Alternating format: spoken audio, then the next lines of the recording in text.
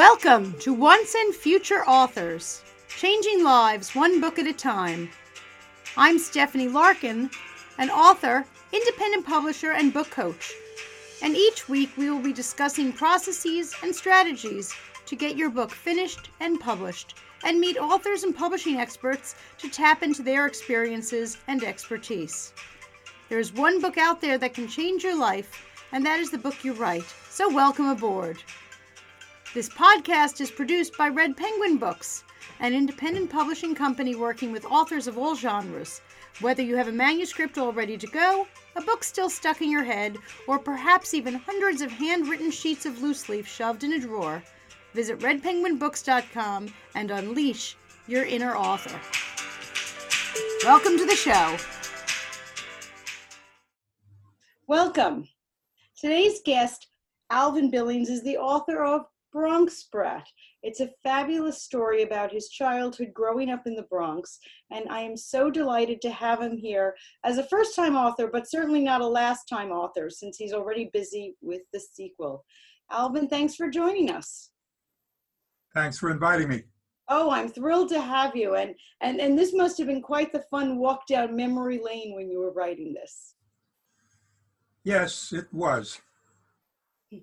So why did you decide to do this? That's quite a project. Well, actually, I decided to do this about 10 years ago, and I just sort of had an instinct that someday I would write a book about myself and my experiences in growing up. And as a natural consequence of that, I might also do a sequel, which I'm working on now. Now, you were an author or a writer, published writer before this. Can you tell me a little bit about your experience? Yes, I had a very long career in Wall Street, and part of that career was as associate editor of Traders Magazine and Security Traders Monthly. They were two competing publications. Oh, how were you allowed to work for both? Very interesting. About the only thing they could both that both publications could agree on was that they liked me. Fabulous. Other than that, they were rivals. So each one knew I was writing for the other, incidentally. Oh, they did? Okay. Yes. You didn't have to use pen names in different places. No. Very open about it. How was this different than writing for Wall Street? I'm sure it was quite the difference. Well, I had occasionally assigned topics, and sometimes the publisher would just say, it's your choice. I don't have anything special that I want to see in this month, so you pick it. So among the assigned topics would be the trader of the month, for example, and it would feature some prominent or not so well-known trader on one of the Wall Street houses, or sometimes I was out of town. Remember one time I did a special on the brokers of Richmond, Virginia, which has a branch of the Federal Reserve there and is otherwise a banking center of the Middle South. So there were 7 brokerage firms in the entire town, and I spent the whole day down there, going down the main street, interviewing one after the other. So that was one of the few times that I got to travel on my trip. Most of the time I wrote from home and just occasionally checking in with the office. Right, exactly. Now you said, how many years ago did you think about starting this book? About 10 years ago. Wow, 10 years. Yes, I was on a vacation with my wife, Claire, in the Poconos, and we were having a great time, but sometimes we were running out of activities, and there was a rainy day there in which I actually improvised. And since we didn't have any prepared material, I just had and the lights went out, all the power went out. Oh my. So I just stepped in and started talking about my background and all that, and everybody else just asked me to keep going. It was starting as a round robin, but a lot of people were either very reticent, or they just didn't have very interesting lives, or they didn't think they had very interesting lives. So it evolved on me, and then I said, hey, maybe it's about time that I did a memoir of myself. I know I had some very unique experiences in the Bronx, like saving my father's life when I was 10 years old, and and staging a coup d'etat in my high school class and taking over from the teacher and getting kicked out, of course, and then reinstated by political influence. I am loving that it was a dark and rainy night with no power in the Poconos, and a little, initiation by you to get people talking made you have that light bulb moment that, hey, I got a story. I'm going to write that story. What a fabulous story. Just the story behind the story is. So I started writing. I had my laptop computer along with me, and I dashed off some preliminary sketches for, but actually most of what I did just sort of suggested itself. So when you write a memoir, you don't have the problem of a novelist, in that these things are based on incidents that actually happened to you. So it's just a matter of what you include and what you don't. So that helped get me off to a start. I mean, of course, I have written fiction stories. And in my years on Wall Street, I did articles on not just on people and personalities, but on various topics. I did one on the workings of the Federal Reserve of San Francisco. And I tried to make something which otherwise would be a kind of a dull topic into something interesting. Right. And I succeeded. And occasionally I got something to do. I would say one of my prize stories got me my first recognition off of Wall Street. And the name of the story was Ulysses S. Grant, Soldier, President, and Stockbroker. Oh, that's not many people are aware of what Grant did after he left the White House after serving 2 terms. So it made an interesting story, I thought, because it was his son was a Wall Street attorney, and in a reversal of filial roles, he brought his father into the business. I love that. So now on to your own memoir here. As you started working on this, was there anything that surprised you? Did you maybe uncover something that you didn't know about in your past? Well, uncover is a good word to use, because these things were buried in my memory. I hadn't thought about them in some instances in several decades. But as I started to write what happened before and what happened after the particular incident, I came back in my mind and suggested the next incident. But my writing time was very limited in those days. I was still very busy with my Wall Street career, and there were times I just didn't feel very inspired altogether. So I wrote an occasional couple of pages here and there, occasional couple of chapters, and I was interrupted by just when I was getting close to starting to have a workable draft, fate intervened, and I had a very serious illness, which kept me from writing for over a year. I had a near fatal heart attack. Oh, gosh. I was saved by a very skillful surgeon, one of the best in the country, and that prompted me to get my act together after I recovered. And they said I'd be laid up for several months. Well, I wasn't. I was only laid up for a month. And it was kind of like a miraculous cure. And I'll be putting this in the second book that I'm writing, the sequel to the first book. Bronx Brat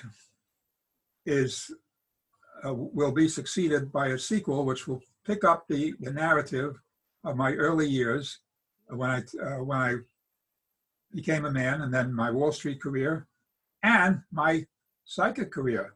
I got very much interested in psychic phenomenon and the question of whether the human body survives its bodily death. And I was prompted to do this by the early and sudden death of my sister at age 16.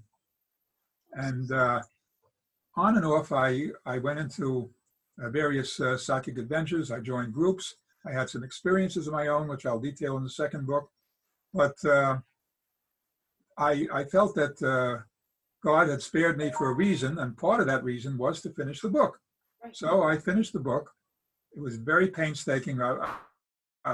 Being a former editor of other people's writings myself, I took very great painstaking care that would to polish the manuscript and work on it. And then finally, towards the end, almost a year ago, I finished it. And even I found that when putting into printed form, I discovered things that, with my wife's help, Claire, as a retired high school teacher herself, not English, art, but she did cover for English classes occasionally. And she was my first and my toughest critic. So she helped me put it together into final form. Oh, fantastic, fantastic. And I love the shout out. Family support in writing a book is always appreciated. Is this you on the cover as a young boy? Yes. Oh, the cover shows me at age 3.5. This was in the summer of 1941. Wow. And I was kind of big for my age. Yes, I see that. And I was an extremely bright kid. I could speak very comprehensively and fluently in sentences, and I was very much into politics. So I would get up on the park bench, and being completely uninhibited, as most 3.5-year-olds are, I would give my opinion, my soapbox opinion, so to speak, on FDR and the New Deal. And sometimes I'd gather quite a crowd there. I'm sure a 3.5-year-old standing up on a park bench spewing politics would create quite the crowd. That's for sure. Yes. Absolutely. Are you still politically minded today, or is that just a child? Oh, yes, I am. All right. I joined a local political club, but I got kind of disappointed because they were so bogged down in local issues and all that. Okay. And I would have preferred it to if I had been able to get in, but I am participating in the present political campaign. I have very strong feelings about what's happening in our country, and even though my wife is not in the best of health, and I have a few problems of my own, I'm somehow going to be active in the final stages of this campaign. Too much is at stake here. Well, good for you, even though you have... I've always been interested in politics. That's just fabulous. Sometimes more than others. So tell us about some, I'll say, tips for future authors out there that are listening to you and they're saying, I want to be that. I want to get my story down. Where do I even begin? Well, the best way to begin, I can go by my own experience, is to first make some kind of a general outline. Because you want to, and this applies to a memoir, and it also applies to an autobiography. An autobiography is a much more exact rendering of names and dates. And a memoir allows you a little leeway, so you can skip over parts and all that. It doesn't have to be completely down to the last dot, as an autobiography does. For example, the autobiography of Ben Franklin, which is a classic. Yes. And memoir, I would say I was inspired by memoir by Mark Twain's Tom Sawyer. And although my adventures did not take place on the Mississippi, they took place on the Hudson and on the East Rivers. I had some pretty comprehensive adventures. So anyway, I put down some ideas, and then I tried to mesh them together and flesh them out. And I just started writing one chapter at a time, and one thing led to another. I had no idea how long the book was going to be, or how much, but I discovered that once I actually started the process, things came back to me.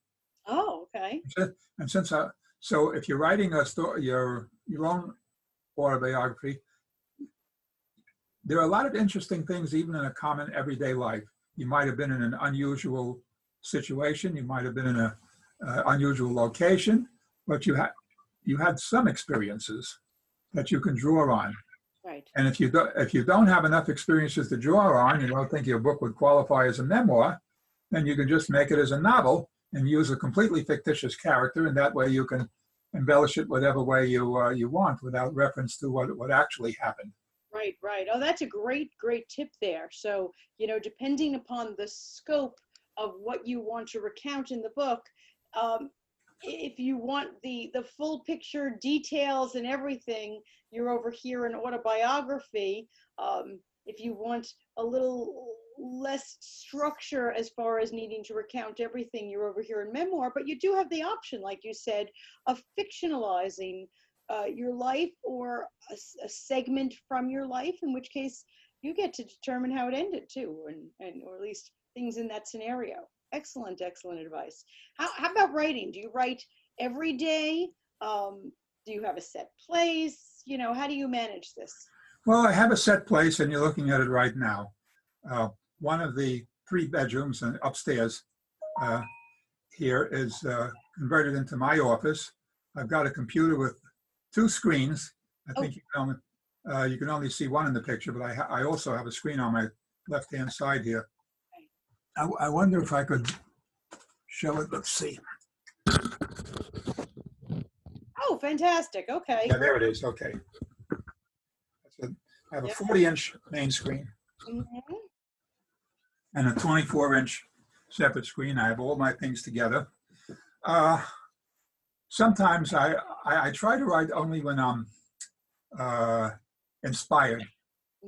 So, and that doesn't happen every day. Sometimes I'm busy and I don't write at all. Sometimes I'll just do a few sentences. Sometimes I'll knock off a couple of pages. And all in all, from the time I got out of the hospital till I finished the book was another 2 years or so. But I just was determined to go faster. I think that learning by experience, having and Stephanie, I can thank you for this. You taught me a lot about the publishing end of the business. And that is how to market your book. And I never gave that much thought while I was writing. And I said, well, okay, well, I'll finish the manuscript and then I'll try to sell it someplace or do something with it. But it took longer than I thought it would. But learning that on the basis of what I did, I think the second book I could probably finish within a year. Oh, wow. Picking up speed. Well, you Yes. have experience under your belt Yeah. from having finished the first one. So that's just amazing to be able to finish the second one in much shorter time. I noticed that some of the Amazon comments on my book, I was very pleased at the response there. I have 16 responses, of which 15 gave me a 5-star rating and 1 gave me a 4-star rating. And I found that very gratifying and also very stimulating to know that and several people said that they'd be looking forward to my next book, and they hope I continue to write. And I will probably try to oblige them. Wonderful. Well, I'm hoping that not only are you getting readers, just regular readers, but readers that can appreciate the location and time period. Readers that could read your story and feel like, wow, did I know that guy? Because I grew up in that same area. That's kind of the fun in a memoir, is being able to read things that you know on a personal level. And that's just wonderful. But I opened the book in an unusual way because I spoke about my specific inspiration. I had a general background inspiration. I knew in the back of my head that I'd finish the book someday, and my near brush with the hereafter kind of speeded things up. But I actually ran into a childhood enemy with his brother. Oh. And that kind of prompted me to how to actually organize the book. So the first chapter is actually a flashback from the current time to my teenage years, and then a second flashback from that to my beginnings and my family origin and my birth and so on and so forth. But this protocol on how to greet a former childhood friend whom you haven't seen in many years, but nobody ever talks. What happens if you meet an enemy? The kid who used to beat you up all the time, you know? So I found this very interesting. He was very uncomfortable because he's a very respectable person now. He owned the pharmacy in the neighborhood, and I think he was a little uncomfortable at encountering me. So I said, well, that in itself is an interesting. So I'm going to start the book that way and then go into a flashback. So this is an afterthought because I had already written out my the years and the incidents I wanted to cover and all that. But I still had a lot of organizing to do. But not this kind of style would not fit everybody. So I'm not saying that you should copy what I did, but get down some kind of general idea, and then let each idea expand on itself and lead to the next one. And write only when you really feel motivated. If you have enough self-discipline and your time circumstances and your family and your career, whatever you're doing, allow you that time, then write regularly. But sometimes I have not written in a week or 2 weeks or more even. And I sort of developed a sense of discipline as I went along. But I can imagine how much more difficult it would have been if I had been writing a complete novel and had to invent all my characters. Mm-hmm. I think it would have been much more difficult. Absolutely. But doable. But doable, definitely. Now, were there any things that were especially challenging the first time around that you think the second time around now you've kind of learned your lesson on? Well, now, having the benefit of seeing the reviews for my first book, I think I have enough, and some people mentioned specifically some things that turned them on and all that, so it kind of gave me a clue as to what sells. Good, okay. With the audience. I like that. Learning. And I feel I'm operating under a handicap now, which hopefully will not last too long, and that is the general coronavirus situation, which keeps a lot of people at home, and it closes off a lot of what normally would be authors' promotions, such as book signings, lectures, library dates, things like that, and a couple of organizations I belong to. So with that handicap, we managed to get the book out anyway. Absolutely, and hopefully it won't be forever, and we'll be able to have some of those live events coming back to us soon. Well, you are hugely inspiring to people who want to write their first, but even more so that I see and have inspired yourself so that second one is rolling off the computer faster and hopefully a little less painfully than the first one. Yes, I have a little over 100 pages written already. Wow. Which may be as much as a quarter of the overall content. Right. So it went faster. Mm-hmm. And another point I'd like to make, which is important, is don't let your age hold you back. Although I am a published writer, an author of a book, my first book is coming out. I am 82 years old now. Wow. Listen to that. I'm launching a new career as an author. Oh, Alvin, you are such an inspiration to our viewers. 82 years old, and yes, like you said, you have written before, but releasing your first book at 82. So it is never too late to start something new. Absolutely. And also, I found it's helped me personally because I'm never short of things to do.